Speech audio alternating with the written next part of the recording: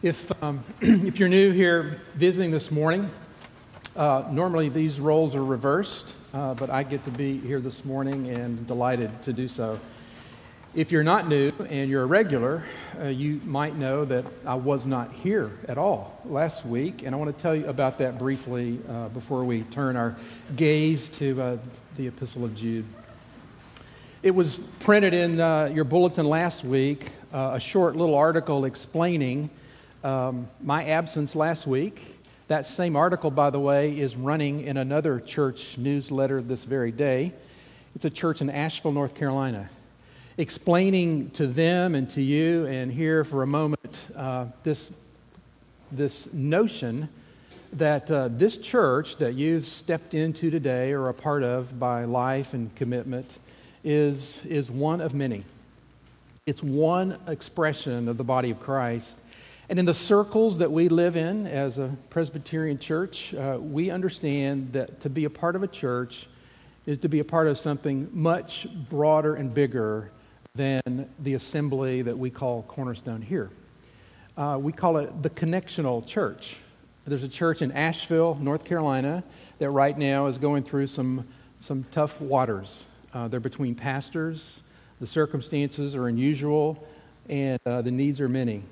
And what has happened is a little arrangement has worked out where for a little while, a number of months, that I'm going to be serving two churches in various ways that really do serve two. So the plan is that we extend this for a few months, where I'm going to be spending some time in Asheville with a church in some needs, but lodged right here with you. So how that plays out, we'll watch as it goes forward. Almost every Sunday, I'll be right here with you as normal. But it's a church that is delighted to know that there's a church whose leadership, by the way, was very eager to serve. Your leadership here pounced on this idea of partnering and collaborating with a church a state away.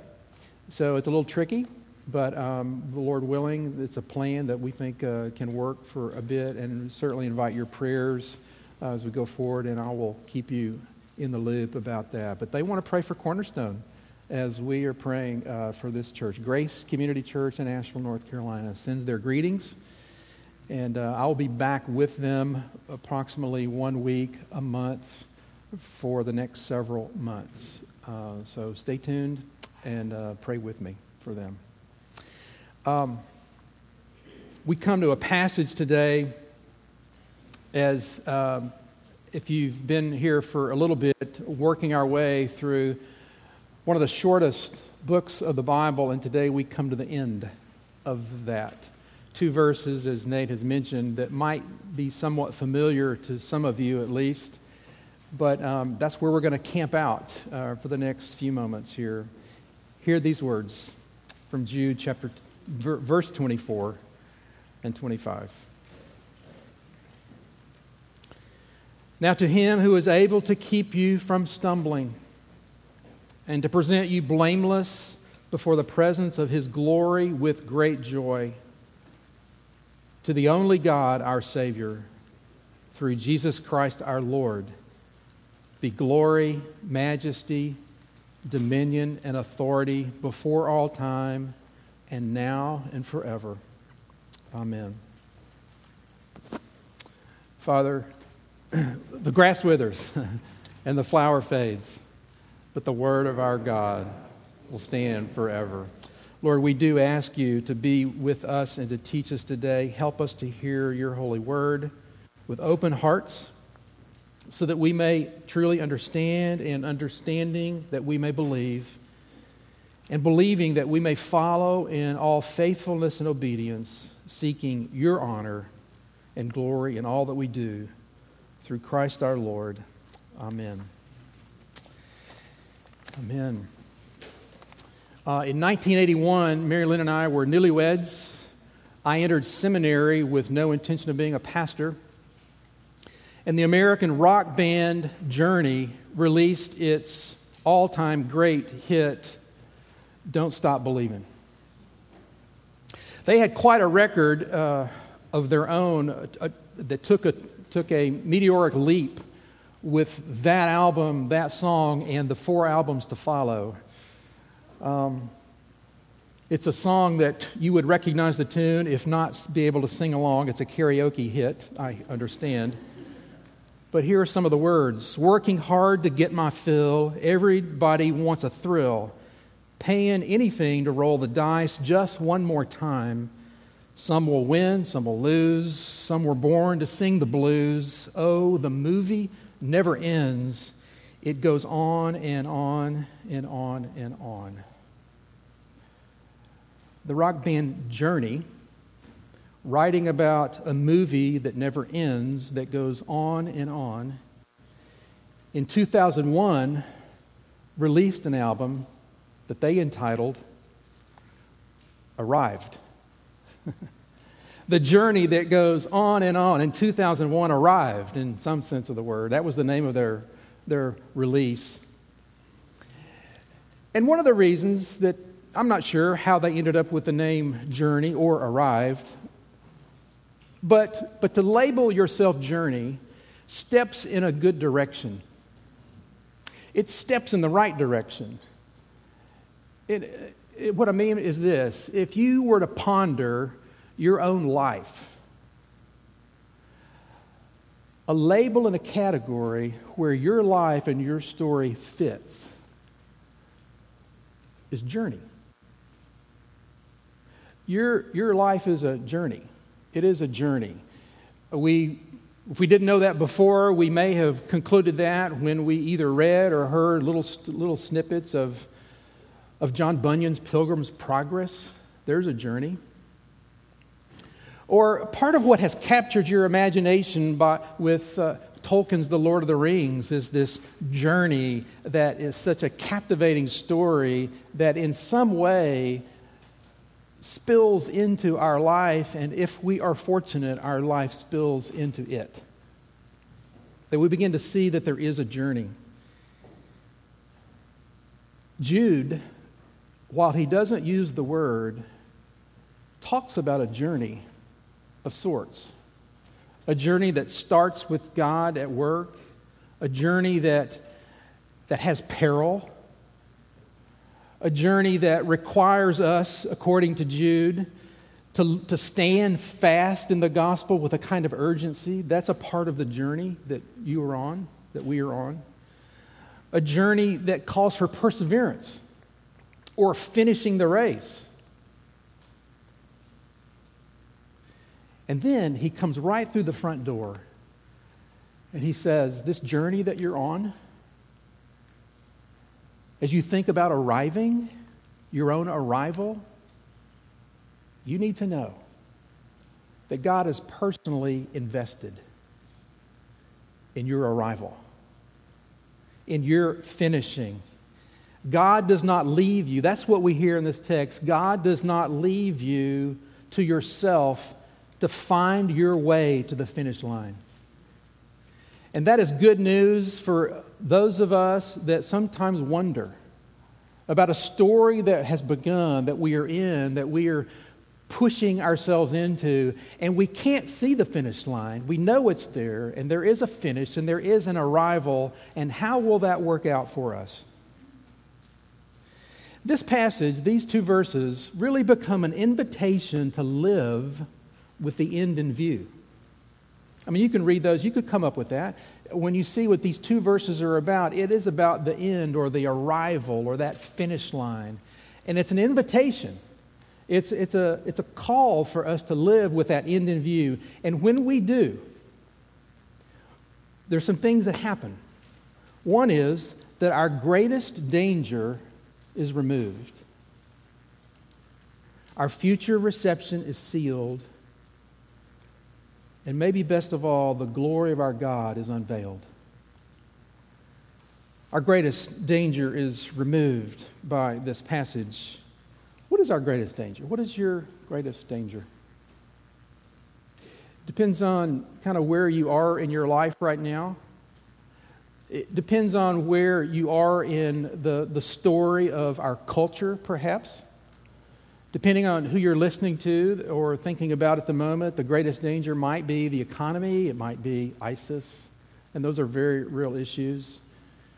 Your greatest danger, depending on which cable network you are tuned into, your greatest danger might be a presidential candidate. There are dangers that lurk, and there are a lot of unknowns. But what I've called here your greatest danger is bigger than any of those.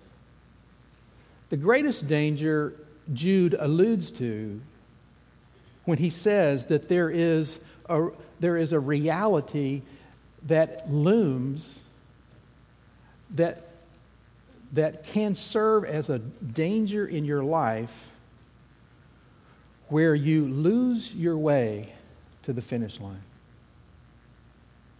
He says that's a danger. James tells us that we stumble in many ways. And then we come to this passage where Jude tells us that your God can keep you from stumbling. We stumble in many ways, but God can keep you from stumbling. And we need to fit those together somehow. And here's how we do that. Jude says, he's just told, if you were here last week, I think it was last week, I wasn't here, but I think it was last week when we talked about that God will keep you. He says that they are to keep themselves in the love of God. A very, very straightforward admonition. Keep yourself in the love of God. But here he uses, when he talks about God keeping, God can keep you, he uses a different word. The word earlier means watch. That we are to watch out, to keep ourselves in the love of God. We need to pay attention to the things that are going on in us and around us, and we watch, and we keep ourselves in the love of God, in His field of vision. And the love of God for us and our love for God grow together when we watch and we take aim and take care about that. But the word he uses here doesn't mean watch, it means guard. And there's a difference. We must watch to stay close to the Lord, but only He can guard us so that we do not stumble. The word stumble or falling away, translated in some cases, that word doesn't show up in the New Testament anywhere else. But in other Greek literature, it means this. It can mean a horse which is sure-footed and does not stumble. Or it can mean a good man who does not make moral lapses. But Judas seems to have something else in mind when he said God can keep us from stumbling, and that is what he's just written about. Do you remember, if you've been here a week or two, you would maybe remember the kind of ultimate falling away, this apostasy that some people had fallen into and to their destruction. I mean, that's the word. And so what Jude is talking about here is that God is able to keep you from that ultimate falling away destruction. It's not like the mountain goat who's sure-footed. It's not that God makes you nimble so that you never trip. It's that Christ is the guardian of all believers, and He preserves you. And it is only the Lord who preserves us. So our greatest danger is removed because Christ is the one who preserves. Christ is the one who keeps. God can keep you from stumbling. That's the first one. God, in the gospel, our greatest danger is removed. But also, he goes on to say, with the next little phrase, he talks about another can do that God can do. He can keep you from stumbling, and He can present you blameless to God. In the tabernacle and temple worship, Israel learned this, that when a sacrifice was brought, it had to be without blemish. It had to be acceptable, pure. The reason was the very character of God demanded it. Because to come into the presence of God required blemished-free living. And it wasn't just the ram and the bull and the goat and whatever that sacrifice was. Ultimately, they learned that it was the people themselves And David saw this real clearly. That's why in Psalm 24 he writes, Lord, who can live in your presence? Who can dwell in your sanctuary? Who may live on your holy hill? He whose walk is blameless and who does what is righteous. And when we think about that for more than a moment, we realize that that means no one. No one qualifies. And so this idea of arriving in His presence, this future arrival of our lives is there's a jeopardy. There's a dilemma that was undone by Jesus Christ's death, who died a sacrificial death, and who's described more than once as a lamb without blemish or defect. And that's why not only is our greatest danger removed, that's falling away, but our future reception is sealed. Because it's not your righteousness. It's you come into His presence by faith, united to Christ by faith, clothed in the righteousness of Christ, welcomed into His presence. The writer of Hebrews got it. He says, the blood of goats and bulls and ashes of a heifer sprinkled on those who are ceremonially unclean sanctify them. That's what they did in the Old Testament. There was this sprinkling that cleansed the worshiper so that they became outwardly clean. How much more, Hebrews tells us, will the blood of Christ, who through the eternal Spirit offered Himself unblemished to God, cleanse our consciences from acts that lead to death, so that we may serve the living God. The ashes of heifers and bulls covered, in a sense, the worshiper. In like manner, but in a fuller degree, the blood of Christ, the righteousness of Christ, is what clothes you by faith. That as you step toward the one in whose presence you come by His invitation, you come not with blemish, not with defect, but you come in the perfect, righteous robes of Christ. We can dress up and we can put our best foot forward, and we come up short because we come blemished and with defect. Lots of them. But clothed in the righteousness of Christ, we come into His presence, and that's why our future reception is sealed. Paul's put it like this: Christ presents the church to Himself in splendor, without spot or wrinkle, or any such thing, that she might be holy and without blemish. Peter says, there's an inheritance kept for you, an unfading. Your inheritance is imperishable, undefiled and unfading, kept in heaven for you, who by God's power are being guarded through faith for a salvation ready to be revealed. There's an inheritance kept for you, and you are being kept for that inheritance, Paul says. And together, the gospel explodes into our deepest needs and into our future reception. It is yours by faith. Jesus was the one who said, I give them eternal life. And He had you in mind. You who are in Christ, you who are united in by faith, He had you in mind when He said, I give them eternal life, and they will never perish.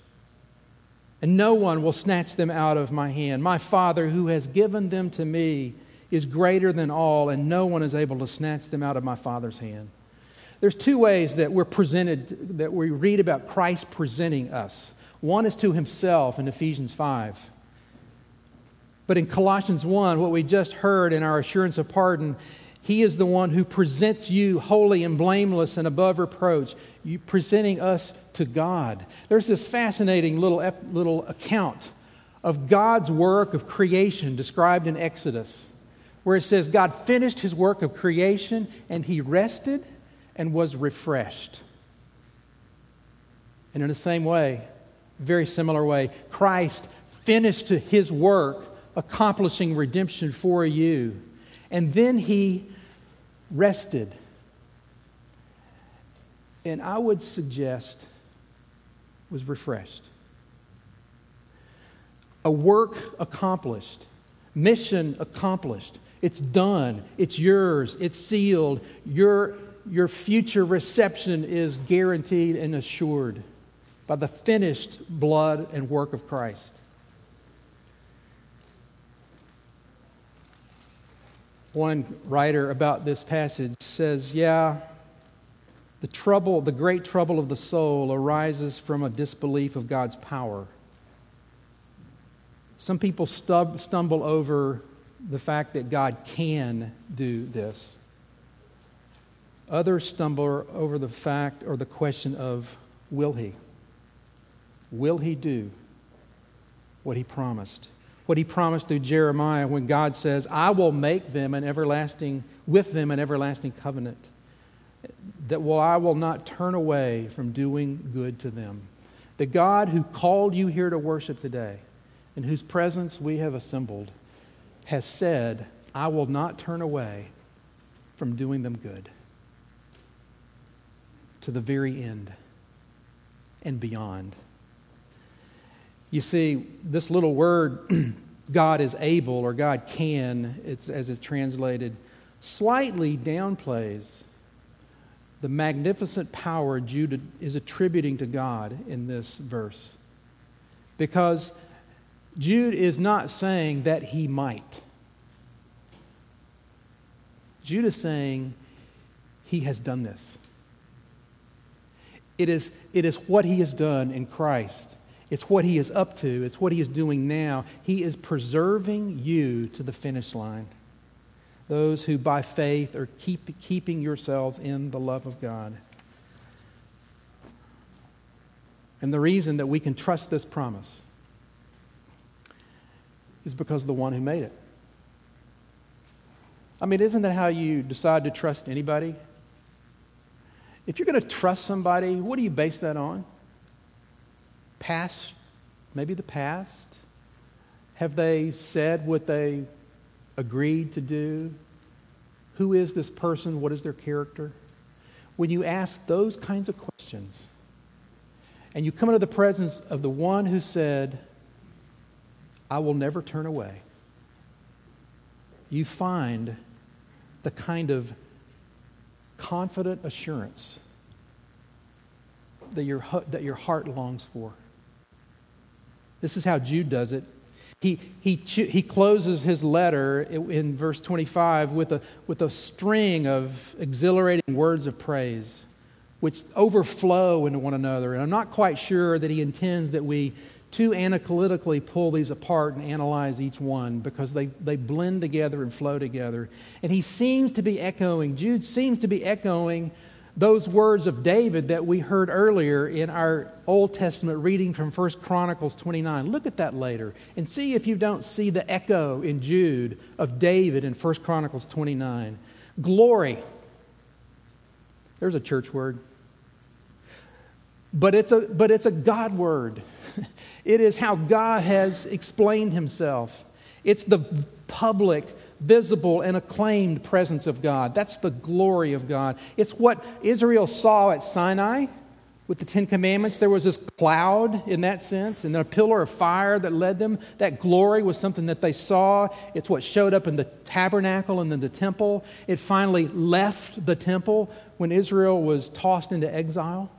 There was no more glory in Israel until the apostles come on the scene, and they describe Jesus as the one. We have seen His glory, the glory of the one and only who came from the Father, full of grace and truth. There's glory for you, they write, and we will see it only when He brings us before His glorious presence forever. We will see that glory. That's the glory. His majesty is His awe-full transcendence.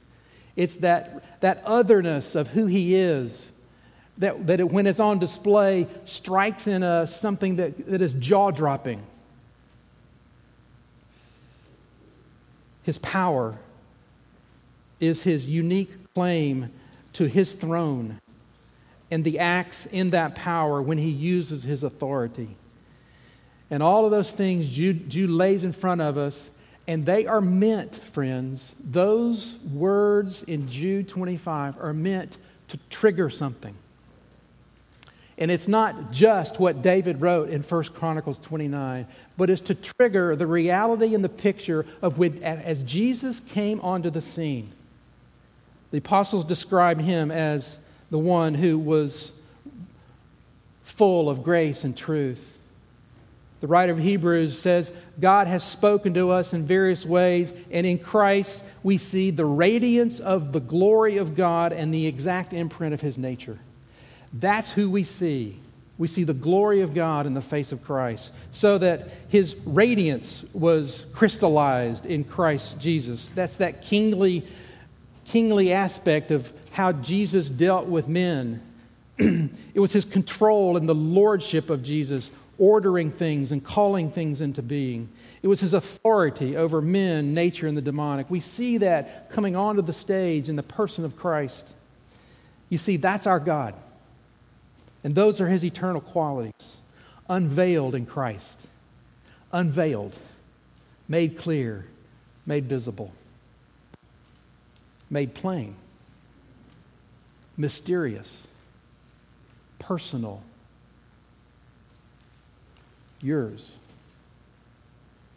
Christ comes to us and says, these promises, this danger that you face, this presentation in the future that you wonder about, those belong to me. And you belong to me. And this journey that you're on does not come apart. It doesn't run off the tracks. Oh, you may. You may stumble. James is right. You may stumble along the way. But there is a kind of stumbling that you will not endure because you're mine. And that's done.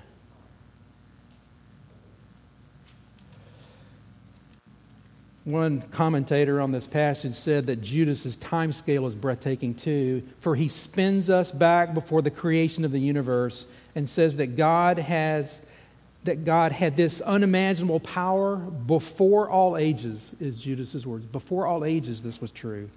Despite the apparent godlessness of our world, he has it now. You can be encouraged right there. In spite of what we see in the world, God has that power now, and nothing will ever replace him forevermore. A.W. Tozer wrote a lot that impacted me, and one of the things that he wrote that did was this: the most important thing about any person is what they conceive God to be like. That's my paraphrase, but it works. The most important thing about any person is what they conceive God to be like. And when we think of God the way Jude has unrolled that picture to us here, and we consider his glory, his majesty, dominion, and power unveiled in Jesus Christ, you know what that does? It encourages us in our service. That's who you serve if you belong to Christ and you're about his work in the world. It encourages us that that's who he is and who we are, and that's what stands behind what it is that we are about. It strengthens us against whatever the danger is, whatever came into your mind when I mentioned what's the greatest danger. It strengthens us in the face of that. It invites our prayers, it deepens our dependence. It excites our loves and even reshapes our loves, as you may read about in the pastoral notes today. That what God does when we come into his presence is he reshapes the things that we love, and it puts him at the center. It produces in us the right kind of awe, that we're all in awe of something. We find our jaws dropping at something, and our jaws were made to drop. They were made to drop at the living God. Solomon saw that, and when he dedicated the temple, he said, "O Lord God of Israel, there is no God like you, in heaven above or on earth beneath, keeping covenant and showing steadfast love to your servants who walk before you with all their heart." Jesus is at the center of that. A God who There's none like him. The beauty and the character of God himself unveiled in Christ before our eyes. And it is life transforming. And for those of you looking for a story to make your own, this is it. This is the story you were made for. This is the journey that you're on, whether you know it as that or not. You're on a journey. We're all on a journey. And when we find our story, our journey taking shape in this story of who God is and what He is doing in the world through Christ, then your story takes shape. And the story that you live and the journey that you're on has a destination. It does have an arrival, and it is a good one. How this journey story ends. It was 2001 when that album was released in the United States.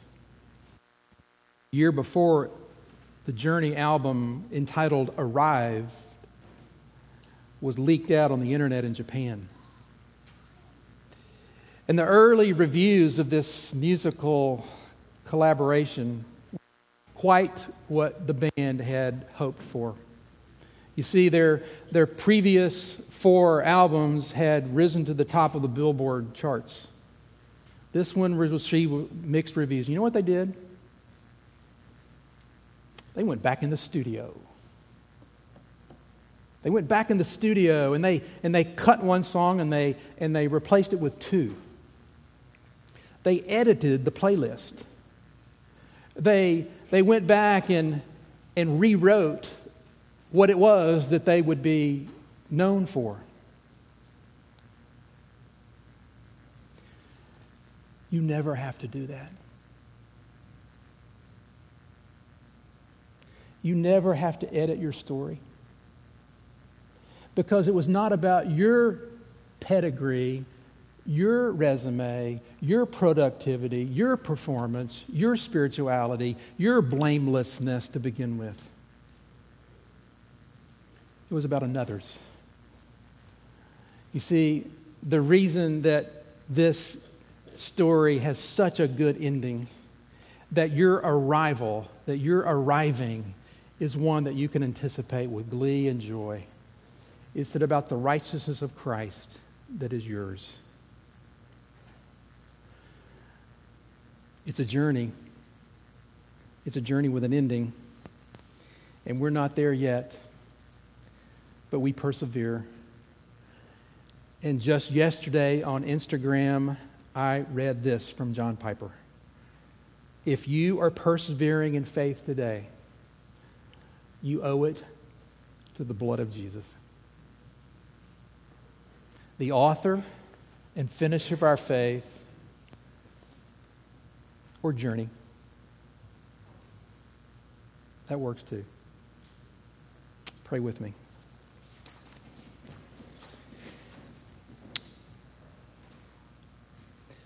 Father, it is a story that we could not have made up.